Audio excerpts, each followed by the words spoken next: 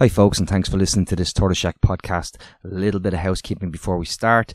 This podcast is going out simultaneously on our Patreon feed and on public release because, well, when you hear the content, you'll realise time is of the essence. You will hear references made to other podcasts that are out on the Patreon feed, so it's out of sequence. Don't worry about that. That is just podcasts that I've done earlier in the week with DJ Walsh, the hospital pharmacist, the cancer hospital pharmacist in UHW, and Solicitor Angus Kelly, who has just returned from Kyiv, with helping the EU advisory mission into war crimes in Ukraine. So if it seems like that's not in the feed, it's because they're out on the Patreon feed at the moment, but we had to get this one out as quickly as possible. Please do listen. I think it's very important. I'll stop rabbiting on, and you'll hear now a short update on how my co-host Martin McMahon is getting on, and then from Sinn Féin's Maurice Quinlivan. Thanks for the support. Thanks for listening. Thanks for sharing. Thanks for liking. Do join us, help us keep the mics on, keep this show on the road and the platform, keep it going. The platform going into 2023, it makes all the difference. Above all else, do have a listen to the opening piece of this podcast. Thank you. Hi folks, before we start this podcast, I want to read an email that my colleague Martin McMahon wrote yesterday to people who were dealing with him, as I said on the podcast previously, after he'd spent, I think it was 12 hours sitting on a chair in A&E. I will leave out the names, obviously, but I will keep it as factual as I can. To whom it may concern, I had an outpatient appointment with you on 19th of December 2022.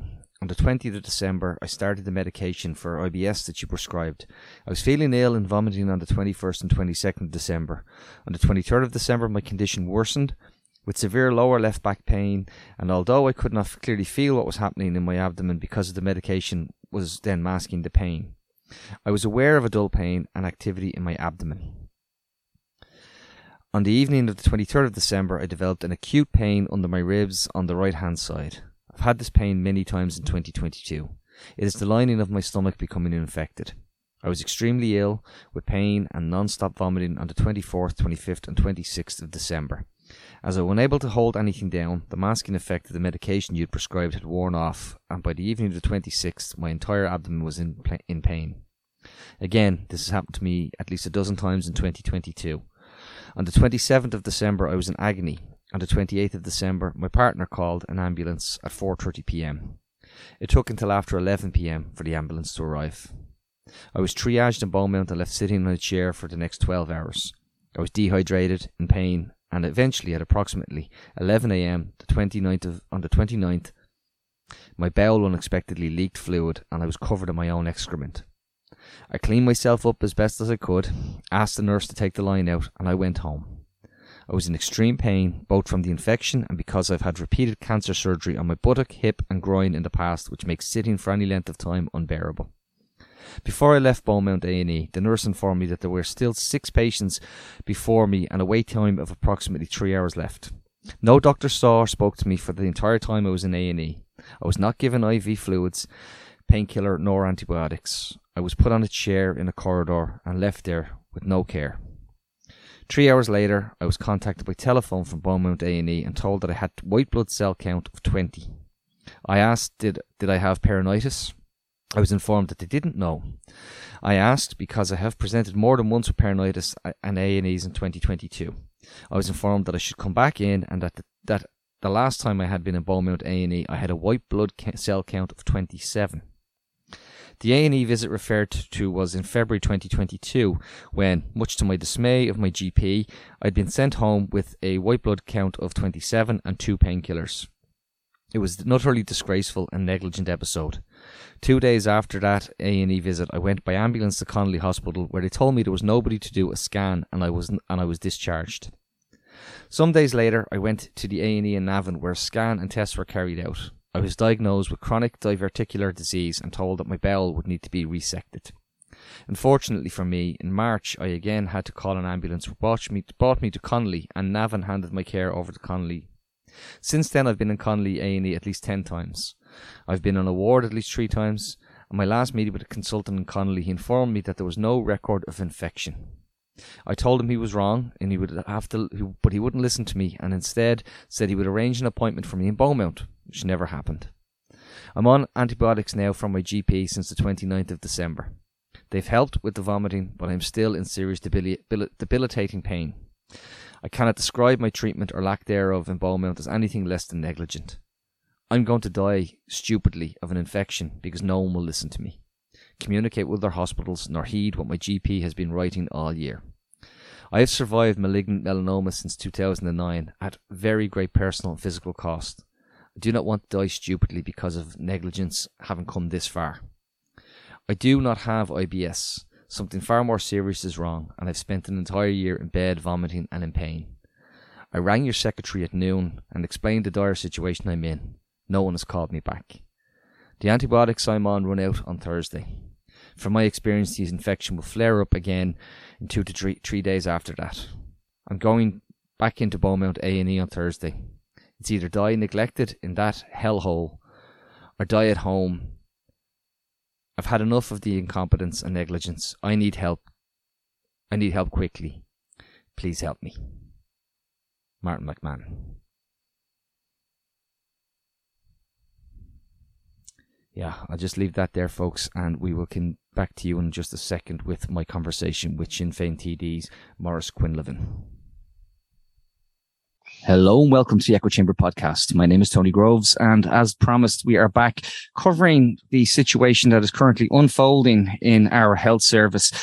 We spoke yesterday to University Hospital Waterford's DJ Walsh. Got a great response from listeners on that, and obviously, thanks to DJ for speaking so openly and plainly about the struggles we have. I've been in touch with a few people also in the course of the last 24 hours who have worked, during the front lines during COVID, and they've said situation is as bad or worse than they've seen, and that people who would generally want to be out, you'd say people want to go home, people want to leave hospital, but they can't because they are too sick. So we are finding it very hard now to balance this with the messaging of don't present in A&E, call your GP, call your care doc, all of this mixed messaging that it seems to be out there now.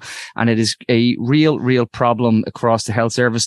Obviously, Martin is unwell. I've spoken about the fact that my co-host spent 14 hours on a seat in a hospital in Dublin in the last few days.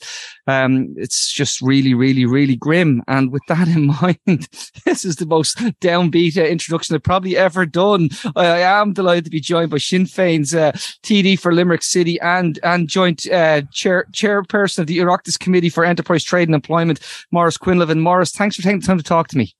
Thanks very much, Tony. It's great to be on the show, and hopefully we have a nice discussion about UHL and the failures there and the positives that we can get there. Well, let's start with UHL, if you don't mind, University Hospital Limerick, because the most recent figures I've seen, and I just want to focus on this one, is that there's over 23. There's 23 people now who are over 24 hours on a trolley. And that I got those statistics from a hospital consultant in the last few minutes before we came on air. You're talking about 44 people in excess of 12 hours and 33 in excess of 9. It's really unsustainable, Maurice. Yeah, look, this will come as no surprise, especially to people in Limerick and the Midwest who have been using that hospital for a number of years. It goes back to the reconfiguration in 2009 when we closed the 3 emergency departments in Ennisnina and St. John's here in the city. What was supposed to be delivered at that time then was a centre of excellence at University Hospital Limerick. I don't know how the staff are working there at the moment. They contact me on a daily basis, whether that is consultants, nurses, porters, kitchen staff. Absolutely normally in tears by the time the conversation is finished. Total stress, trying to do their best out there, but it's simply not sustainable. So if, for instance, today there's 97 people officially on trolleys according to the INMO, and that would be double the figure we had this day last year, which was 48. So we were still in the teeth of a pandemic. Exactly, yeah.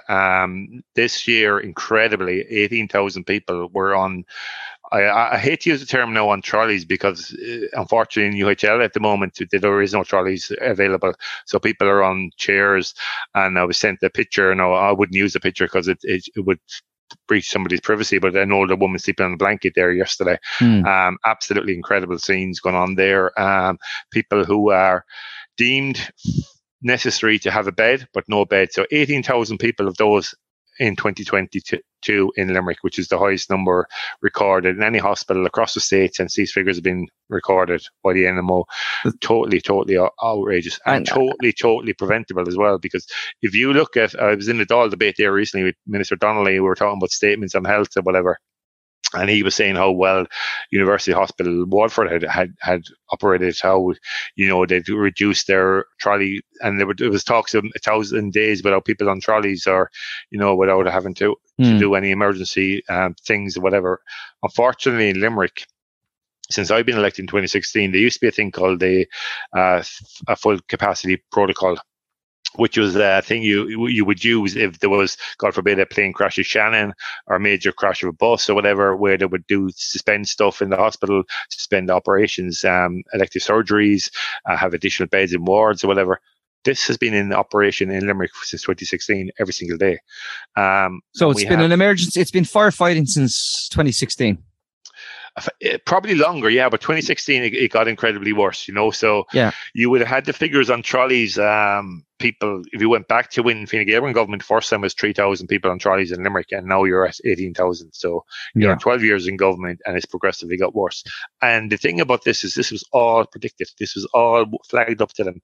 I remember being elected to the Dáil in 2016, and my colleague Denise Mitchell, who was representing Double Bay North, she was elected at the same time, and she would have been raising the similar issues as I was in 2016, and doesn't have to raise the issue of, now I know there's problems in all the hospitals at the moment, but nothing of the scale of University Hospital Limerick, unfortunately. And again, go back to what DJ spoke about yesterday. If I'd recommend it to listeners, if you haven't heard it yet, he did his PhD in avoidable deaths. I think I called them preventable deaths, and he said, well, there's always a difference between avoidable and preventable, and how systems fail.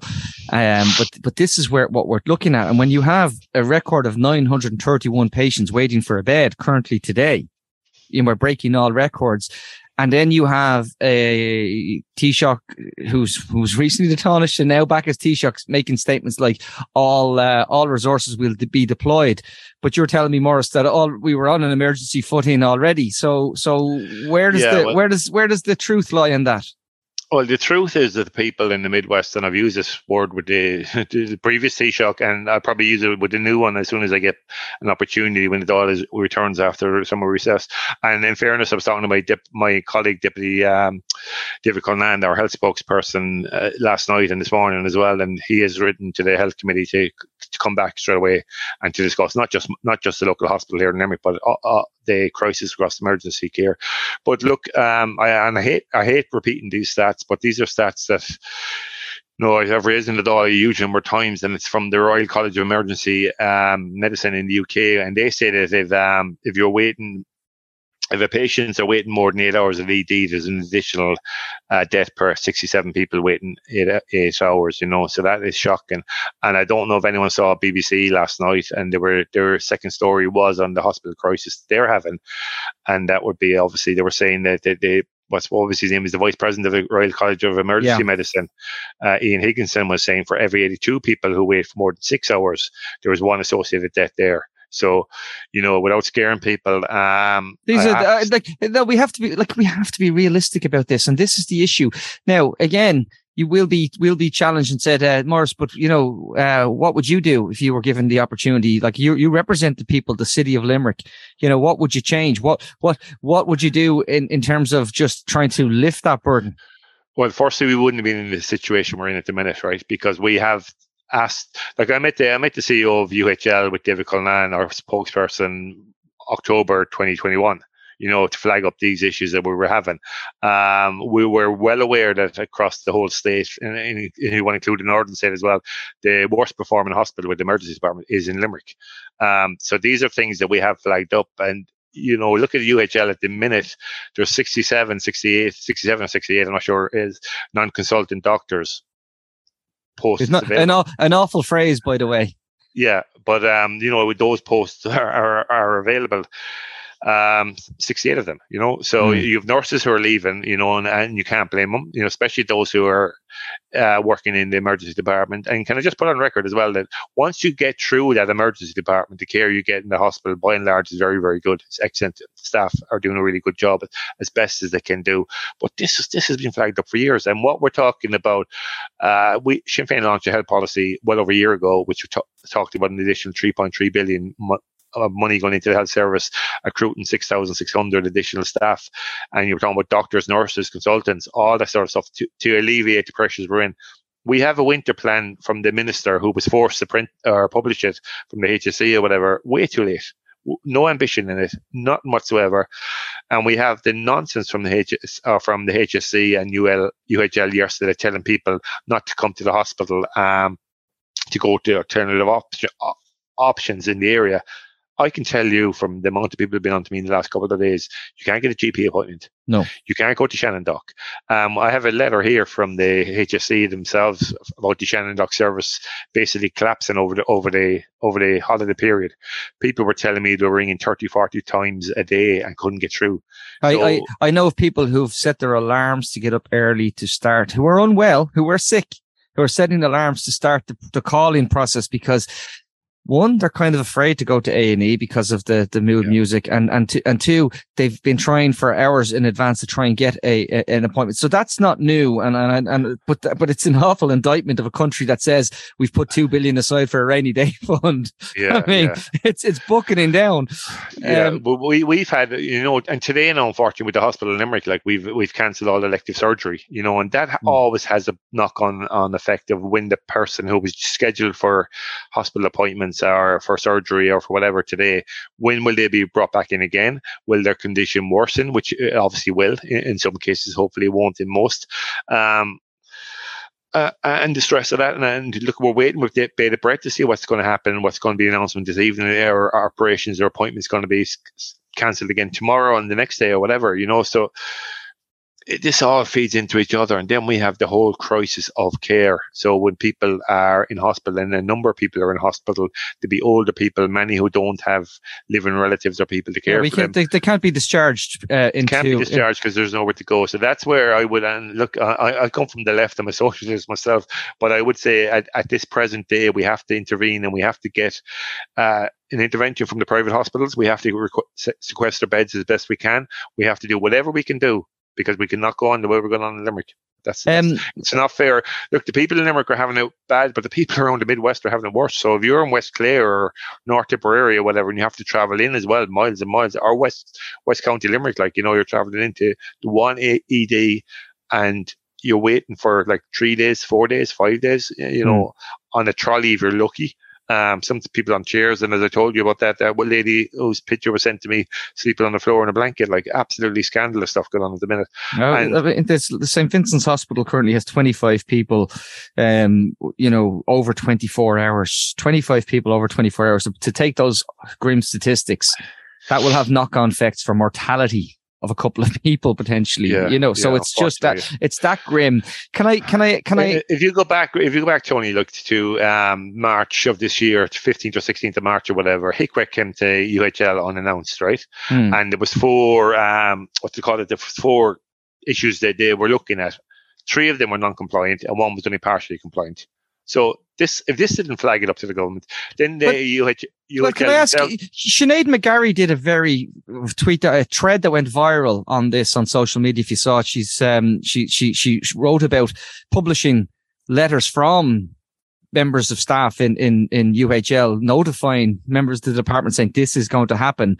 And Sinead's been on this podcast and we'll talk to her again, but I mean, nonetheless, it kind of broke through the spin of, we need an investigation into the tragic loss of a young lady's life. And it broke through that spin because unfortunately, sadly, much of that had been flagged during the course of 2022. Yeah, I think if you go back to 2018, 2019, I hosted the INMO in a a Dáil meeting in the AV room in the Dáil, which is for all the Midwest representatives, TDs and senators or whatever. And they were concerned at the time. They wanted an investigation, an internal investigation. That's 2018, 2019. So here we are now in 2023, where, the hospital is not fit for purpose. And look, I do understand there's issues of capacity. For instance, if you look at UHL's Deloitte report, said that we'd need an additional 200 doctors or 200 beds at that hospital, by 2032. The only plan we have in that hospital is to deliver 48. We're talking about a 96-bed unit, which will only deliver 48 new beds. So you're taking out 48 beds, which is good, in fairness, right? So you're going to bring 96 beds, which will be individual units, to stop the spread of infections, as we all learned during the pandemic, and get rid of what they call Nightingale wards, where, multiple of people in the same ward. So moving to that is a positive thing. But if your plan is only to deliver 48 beds, which will probably come at the fastest in 2 years' time, but no additional plan of how you're going to get people who are ready to be discharged, with no additional supports for accident and emergency, or for your GP services, Shannon Doc and stuff like that. Now, one of the positive things that started, but it's only just started, is the Pathfinder thing, whereby, especially with older people, that a service will come to their home to save them coming to the hospital. So that was worked very successfully in Beaumont Hospital. We're hoping that will have some sort of an impact here in UHL. But, there's so much needs to be done, and we have to think outside the box as well. As I said, I'm a socialist. I'm from the left myself, and I would actually be looking at the private hospitals and sequestering beds. Of course. Well, I mean, we did it during COVID. And let's not, I want listeners to remember, when we, let's not forget the evidence of our own eyes. We saw it could be done, but also let's not forget the financials of it. Many of these hospitals, whether it's for tax purposes, some of them are banked in Luxembourg, for example, they're loss making. So, and they cherry pick things from the public service, and they do it like DJ spoke about it better than I could yesterday. Can I ask you a side issue, but I think very much related? You were part of the drug and alcohol task force as well.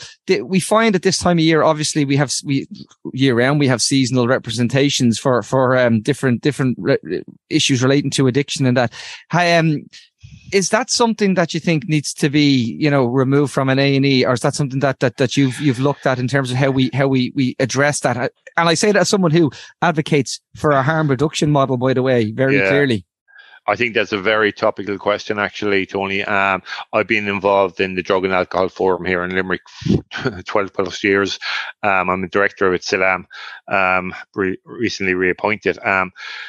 With the issues we're dealing with here, and another project we're going to deal with here is what's called a 24-hour de-escalation unit. It's been trialled in UHL. It was supposed to be done before Christmas. It hasn't been done, but I'm actually, for the first time, I'm actually confident it will be delivered probably in the first quarter of this year. And that is where trained people, paramedics, Gardaí, and hospital staff will actually meet a person where they're at in the crisis, saving them coming to UHL. And that has been a disaster for everybody. The amount of people have been told, we have wonderful organisations in Limerick. You have the Haven Hub, and then you have Limerick Suicide Watch and Treaty Suicide Prevention Watch. Those two last groups I mentioned do patrols around the city bridges and the city walls, or by the river. And then the Haven Hub is kind of a resort where you can go into a last resort if you want to speak to people. But the de-escalation unit is what has worked successfully in Belfast. The HSE and the Gardaí coming together are happy to trial it here in the Midwest. We were hoping to be up before Christmas. It's not, but it's up. Hopefully it'll be the first quarter. And to come back to your initial question, which is about drugs and addiction, a lot of people who present with mental health problems do have drugs and addiction problems. And, an issue before dual diagnosis, which is if you have a mental health problem and an addiction problem, we never really dealt with that together. So if you had, we say go away and get clean and then come back to us and then tell me about your mental health issue. Exactly. It's actually crazy what we were doing there for years. So I know we've copped on to that. There's a lot to be done. We've got a new drugs minister put in. I genuinely have no faith in this. The last one was a disaster, absolute disaster. The new one that's put in there, it wasn't even a proper title she's got. She's been doing government chief whip as well, and but there is the idea of the citizen assembly for on the topic, and like, I mean, I've raised that in thought as well a few times, because there isn't a commitment to do a citizen assembly on the issue of drugs.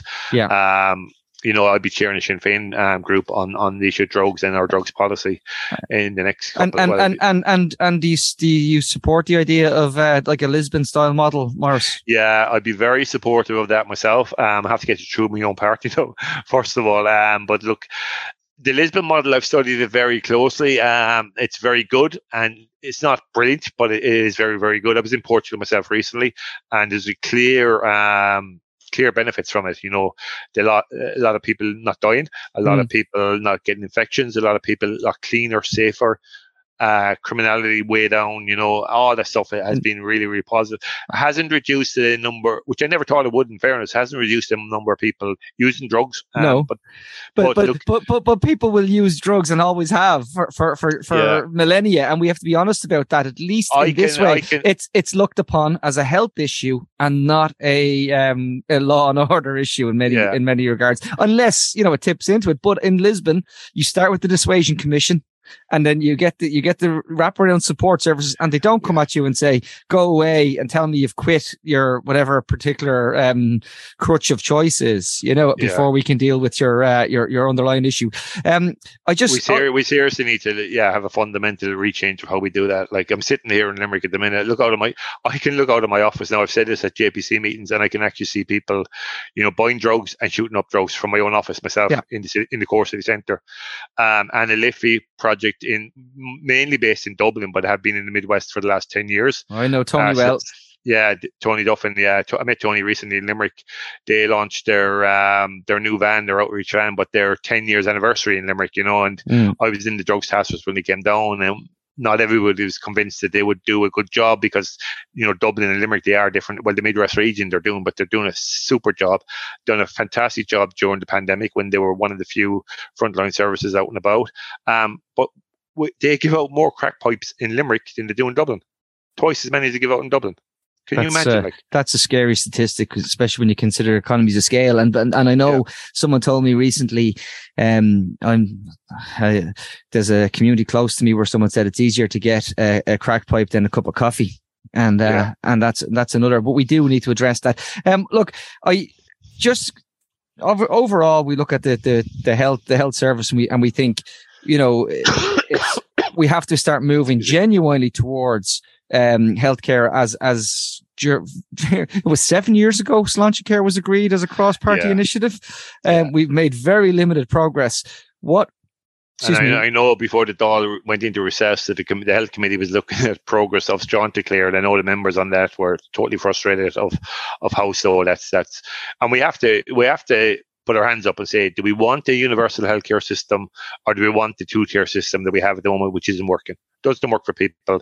And you can talk about whether that's trying to get through accident and emergency, whether you're waiting for elective surgery, if you have a child with special needs waiting for an assessment, the CAMS situation, Jigsaw, the waiting lists there. Then the whole issue around drugs and addiction.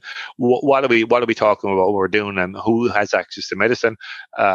Do you have to have private medicine? So all that stuff needs to be. Well, you can't. I put it to you, Maurice, as a member of Sinn Féin, that you, despite the fact that the Northern Ireland Health Service has really poor outcomes currently, that not having a NHS for all Ireland is a huge blocker to your party's ambitions for United Ireland, and it will be a central key to any talk that if we move towards any type of unity referendum or discussion. It has to be sit front and centre. I think it's going to be one of the top topics for people in the north, especially. Well, unfortunately, the National Health Service in the UK, across the whole of England, Scotland, Wales, and the north in particular, is collapsing as well, and that's because of the Tory government cuts for the last number of years. But people still, you can go to GP there without forking out 50, 60, 70 quid, which you pay here in my city of Limerick. It might be more expensive in Dublin, but we have to come up with some sort of a solution. And we are fundamentally in the favour of a true national health service. It's properly resourced, and you can access it when you're actually when you're actually sick. I mean, I have a mother-in-law. My in-laws are English, so I was over in England for Christmas. My mother-in-law was complaining that she got her cataracts done and she had to wait 6 weeks for them. Yeah. And it would I understand. We've people who there's not, with 1 million people on waiting lists. There's not a household in this country that's not affected by someone who is sitting on a waiting list. Last question, and I want to put it to you. Sinn Féin needs to get its act together on what's saying about climate action. It can't continue to obfuscate on whether these.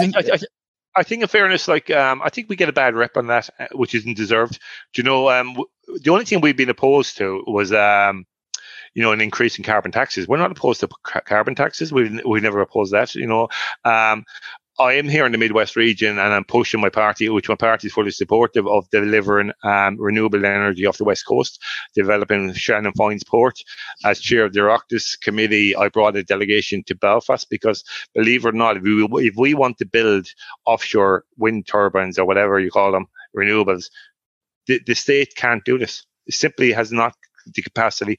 The only place in the island of Ireland where you can build an offshore renewable is in Belfast at the minute. So we need to get our act together, and we're encouraging the government to get our act together. Believe it or not, as well, one of the big things is going to be green hydrogen. The government doesn't even have a green hydrogen strategy. We put down a Dáil policy on that a couple of months ago. Now they're working to do one, but they don't even have a strategy of what to do. Companies are telling me they won't invest in Ireland because they don't know what the government strategy is. So I take a lot.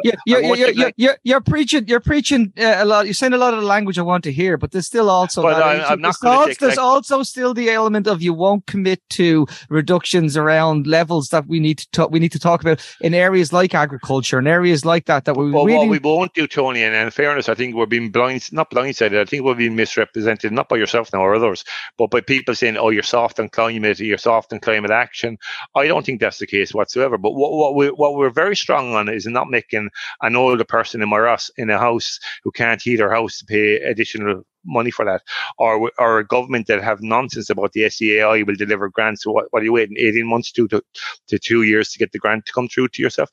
Then you have to put the grant money, the bulk of the money up front. So when the government stop punishing people who are in fuel poverty already, I know there's been supports over the last couple of weeks or whatever, but they won't last. Well, the one thing I'll say to you is you've said twice on this podcast that you're a socialist. I think we need to see a voice in Sinn Féin saying I'm an eco-socialist as well.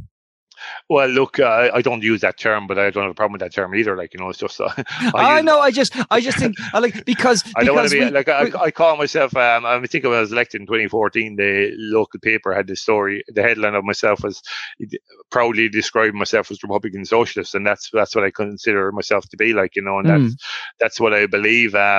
Hopefully after the next general election, unfortunately it wasn't after the last one, but hopefully after the next one, the Sinn Féin will be the lead party in government, and we can start delivering on a lot of the stuff that simple common sense stuff that will make people, healthier, better off, and never leave people behind. Unfortunately, I immigrated twice in my life. I'm not that old. And we're at a situation now where since the economic crash in 2018 or 2008, 2009, 2010, when hundreds of thousands of people left the shores. Now we're back to that because they're leaving because they can't get a house.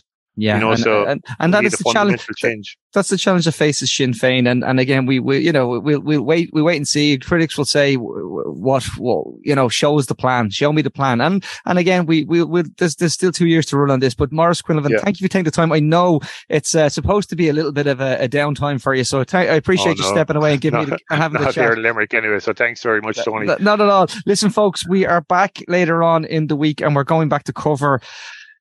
Unfortunately, the new government that's come into Israel via the prism of Palestine and some of the things that have been said there, you won't be surprised to hear that I have strong feelings about some of the statements that were made, and the unfortunate tweet by Ursula von der Leyen welcoming a guy who has literally said one of his key things is to continue illegal settlement. So yeah, all that to come as well. Talk to you all very, very soon. Take care. Bye bye. Tony and Martin and Tony, speaking to interesting people only. It's the Echo Chamber Podcast. Subscribe now on Patreon.